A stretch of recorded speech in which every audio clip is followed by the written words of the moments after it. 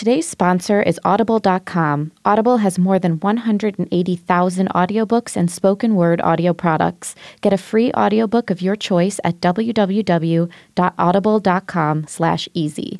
That's www.audible.com/easy.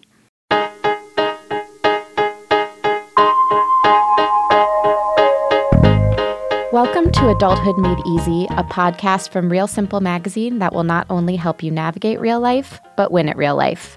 I'm your host, Sam Zabel.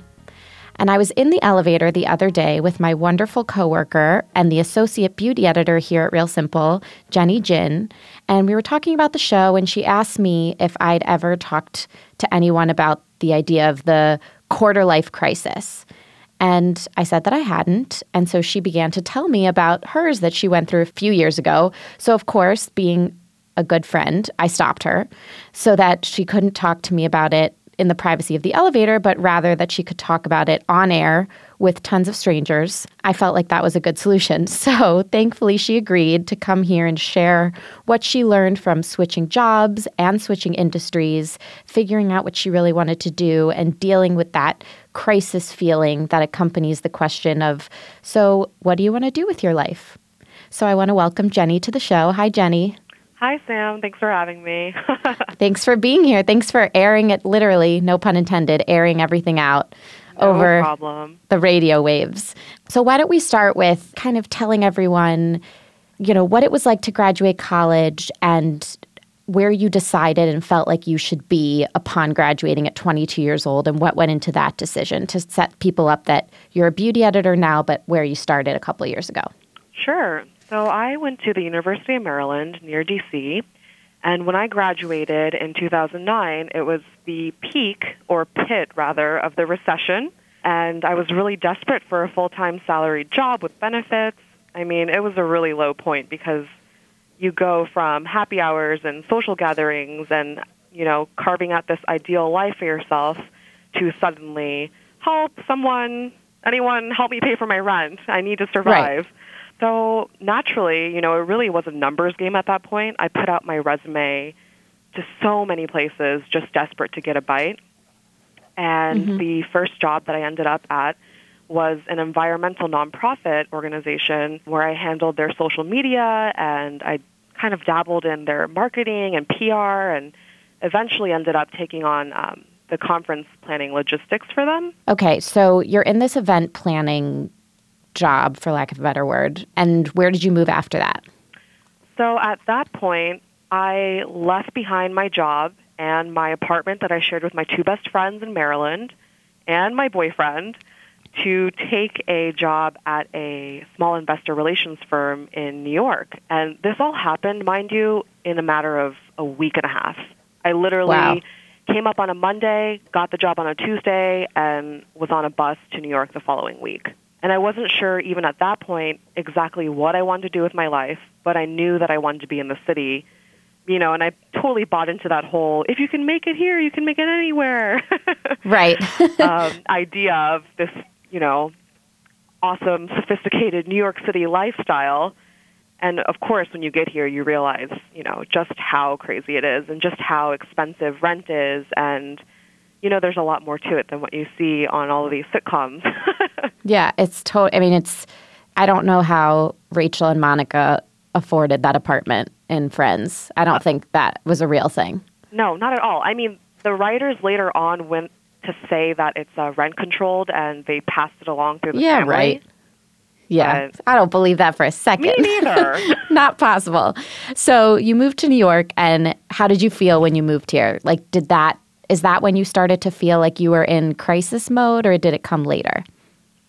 So I think it was a gradual crisis that I felt. It starts off as this little question mark, and that kind of builds into anxiety, and then you're on a full-on identity crisis. Yeah, totally. I don't know. At first, I felt really energized by the city and just excited by the possibilities. And, at a certain point, you do start to feel, a bit overwhelmed by it all, especially when you're not sure of, where your place is in a city like this. And investor relations, going from a environmental nonprofit, social media PR to investor relations feels like a really big move. And to do that on top of moving to a city, like that would easily put me into crisis mode. No questions asked. Absolutely. How long did you stay at that investor relations job? Did it feel like a good fit, or was it kind of, you guys didn't really mesh? So let's see, I was there for a little under 2 years, the investor relations event planning job.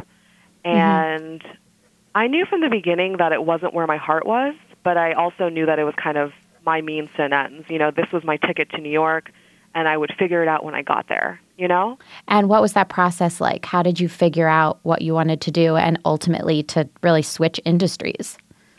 So honestly, someone wise once told me that if you don't know where you want to be, it's almost just as important and helpful to know what you don't like as it is to know what you do like. I've heard that too. Yeah, so it really is a process of elimination. And so I started very, top of the line. Okay, what am I interested in? And I somehow landed on the word lifestyle. And I just thought to myself, you know what? I want to work in lifestyle. Okay. And as you know, Sam, that can be anything. That could be home, that could be food, that can be beauty. It can be anything that you want it to be, really. Right. So I started by reaching out to editors and, publicists, anyone who worked in this industry in any way, shape, or form, I reached out to. And, a lot of these people, it was just a cold email or a cold LinkedIn message that after, looking them up and seeing what they did, if there's anyone that interested me on any level or, if they had a career that I admired or I was just curious about what they did day to day, I reached out to them. And, most people won't get back to you, but there are always those few gems that make time for you. You know what? Hearing you say that, I mean, that sounds so brave to me because whenever I'm having a day when New York just seems like a really big place and I'm, too many people pushed you on the subway or, you walk down the street and it just is like too much or, you had mice in your apartment, whatever it be. Oh, right. I think to myself, like, where, if I could move somewhere else, would I move somewhere else? And I always get stuck on this idea that I've built this whole network here. I have all these contacts here. I've interned here. I have friends here, coworkers that have moved around. So to hear you say that you basically abandoned your old network and started creating a new one off of cold emails and LinkedIn messages, like that just sounds so brave to me. Thank you. Was that hard? I mean, was that hard to do? Like, how did that feel to just kind of start fresh? I mean, I won't lie and say that there weren't times when I felt just kind of drained from it all because you do get a little discouraged, if you don't hear back from someone or if plans fall through or after going on a million, informational interviews or having phone calls with people, if it doesn't lead to anything, you do start to feel discouraged. But like anything else, you just kind of, you think of it as one little step at a time, and that's how I managed it. So you're putting all these emails out, and what was the first one that stuck? What was your first clue that maybe you should be going into magazines? How did you end up where you are? So I, like many, magazine editor hopefuls, we follow a bunch of editors on Instagram and on Twitter, and nowadays it's so easy to have access to them in ways that we couldn't before. Too easy. Seriously. And I remember reaching out to Eva Chen. Wow. Who at the time was the beauty director at Teen Vogue. And I just, kind of poured my heart and soul out into this email, just telling her how much I loved her Tumblr at the time and how I'd love to pick her brain over coffee or just a couple minutes. I just asked for a couple minutes of her time, and I was so surprised and happy that she actually took me up on that. Oh, my goodness. Yeah. So at that point, even still, I told her, I wanted to be in lifestyle, and we tried to figure out what that meant together. And what's funny is that initial meeting, she was telling me how difficult it is to get into the publishing world, particularly as an editor, especially, a couple years out of college without any internship experience in that field. And I don't know, it wasn't that she was steering me away from it. She was just kind of saying on her own accord, without me even prompting, how difficult it was to get into this industry. And for some reason, instead of discouraging me, that idea kind of just started to blossom in my mind. And I thought, oh, and you just start connecting the dots. It's kind of that Oprah aha moment where it all makes sense. I loved reading magazines growing up. I always loved writing, and my favorite aspects of any job or internship I had involved the creative aspect, and it involved the content creation. Like, that's the part that I liked doing most.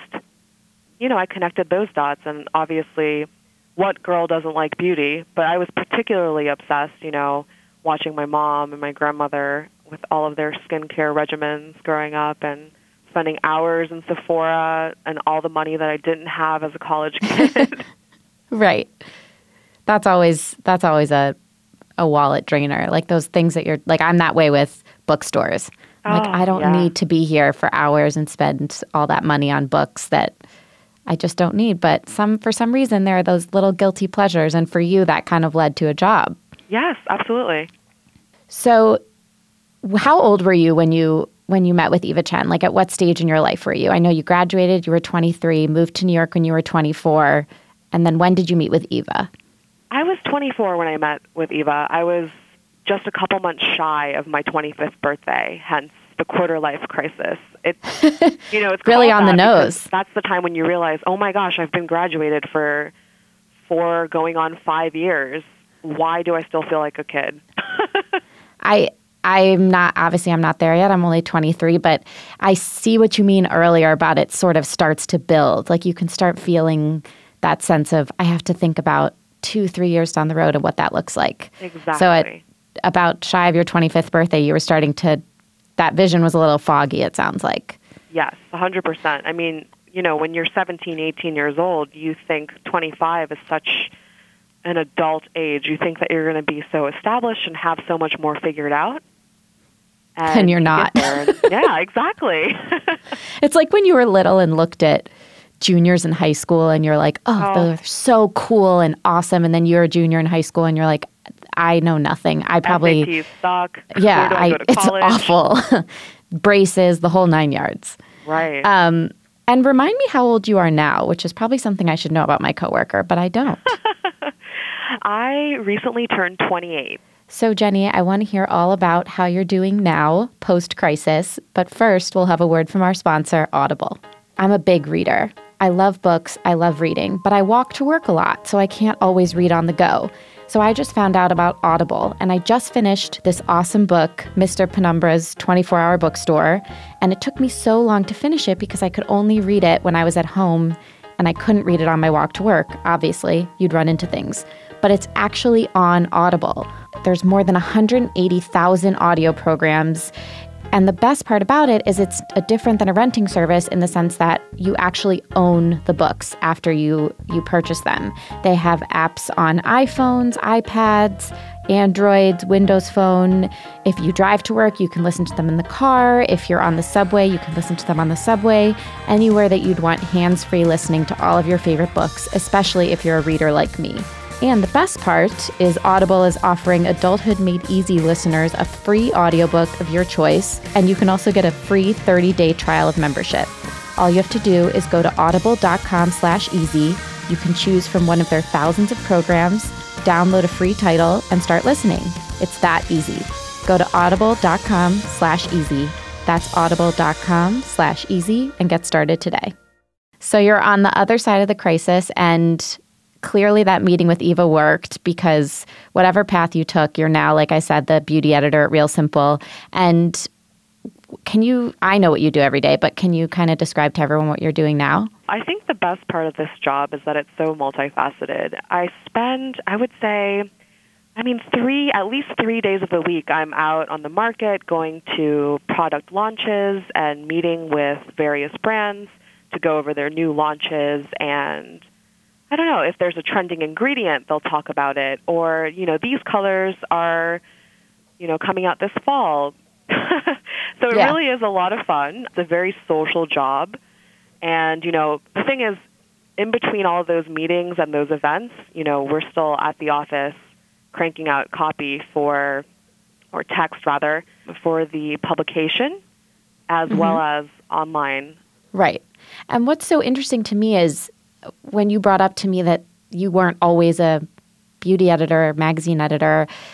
You seem so experienced. So I'm curious how you pitched yourself to magazines when you didn't necessarily have all the relevant experience on your resume. Like, I'm sure people would love to know how they can rebrand themselves in a way. Like, what was your rebranding process like?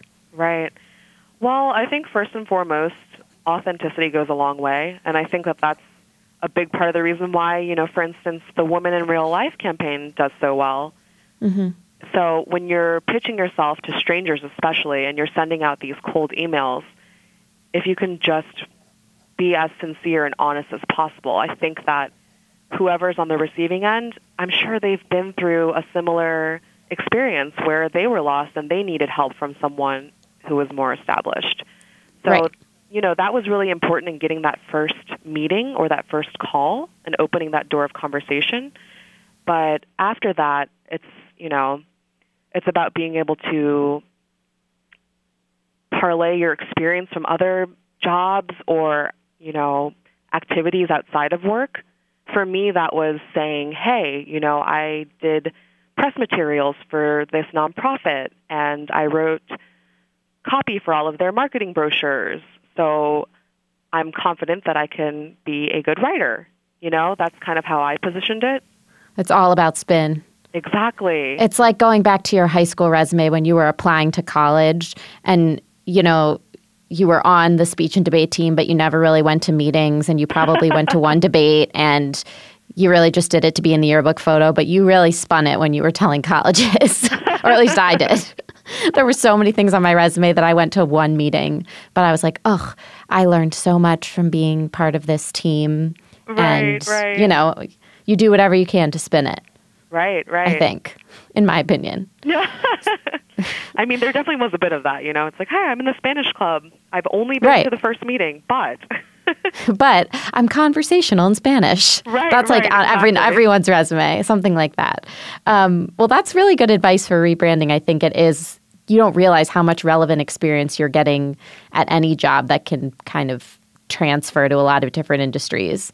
And on the one hand, I think it might be discouraging to people who are like, but I went to school for this for 4 years. Like, you're telling me anyone can do this? On the other hand, it's kind of nice to know that you're not pigeonholed into whatever you're doing now. Yes, exactly. And if you really think about it, there's going to be a common thread. You know what your strengths are, and there's a reason why you're good at it, whatever that talent is. And back to this idea of the crisis, how long did you feel like you were in crisis mode? Like, when did you start to kind of breathe easy and feel like you were finding the right path? Or are you still in crisis mode? I would say, so the months leading up to my 25th birthday is when that crisis really started to gain traction. Yeah. And, I think that I felt relief once I got this job at Real Simple. Other than Eva Chen, which not everyone has access to. She's a superwoman. Right. Who did you turn to when you were feeling really overwhelmed and like, who am I? What do I want to do? Who were the people that really helped you figure it out? Honestly, it's more like who was the person. And for me, that was my best friend who I met in college, and we were roommates for 7 years or something ridiculous, attached at the hip. It really helped to talk to her about it, especially I feel like a lot of people in their 20s don't talk about the difficulties of navigating their lives. It's all about that highlight reel, like what you see on Instagram and what you see on Facebook. Hey, I went on this awesome vacation, or I just got promoted, or I have the cutest dog ever. Yeah. So your best for you, like, she was your confidant and she kind of talked you through everything? She is basically the soccer mom I never had. She's just so supportive, and we were able to make light of the situation and commiserate together. And she's another example of, I think she's a better example of a success story, really. I mean, she somehow, took her job as a publicist in D.C. and is now working for Twitter in San Francisco. Oh, cool. So I think that's what I mean. It's so important to have these conversations, and I think that it kind of has a ripple effect and emboldens you to take steps that you didn't think you could or would before. And it's so much less, it sounds like, at least, I can't really speak to this because I've only had one job, but it's so much less intimidating than it needs to be. You don't have to do exactly what you majored in college. I don't even know if I asked you what your major was. What did you major in? So I started off as a journalism major, but okay. I switched freshman year, first semester, even before school started, to communication with a focus in public relations.